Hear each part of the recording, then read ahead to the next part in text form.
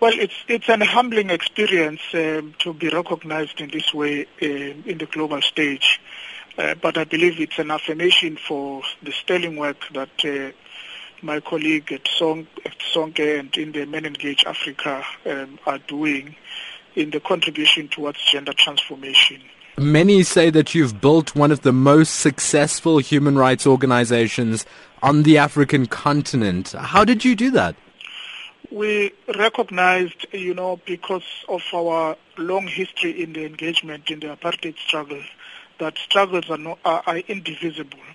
When we fought apartheid with regards to creating a human rights framework in our country, I think one of the missing pieces was to include in that women's rights, and it has always been a serious concern for many of us, particularly women in our country. You will recall in those many years ago, including at CODESA, that at the negotiations, you had a club of men who were sitting around trying to map out the future for our country, and what was missing in that piece was the women's voices. And I'm sure the outcome of our current constitution, which is now heralded as one of the best in the world, would have been different if women continued to be absent on that table.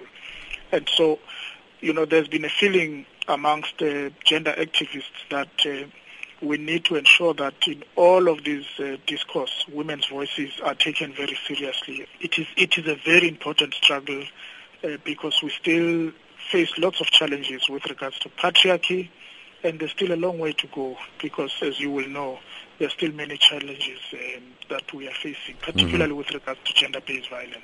Today is the last day of the global 16 Days of Activism Against Gender-Based Violence and Violence Against Children campaign. It's also the International Human Rights Day. You're waking up in an early morning in the United States, very cold, but do you think we've achieved very much this year?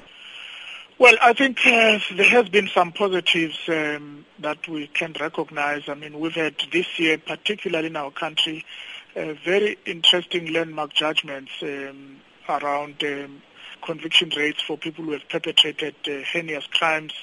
The courts are showing much more sterner responses to those. So one could point to those successes. But I think we also need to be honest that we're also facing challenges. I mean, my colleagues just this morning were at the Sentin Convention Center to challenge the Minister of Women around the need for a clear and comprehensive plan, what we call the National Strategic Plan on GBV, with a very clear budget, because we think, in South Africa we can't afford to have women's lives to continue to be compromised in this way without a comprehensive response from the state, who are the duty bearers in this instance.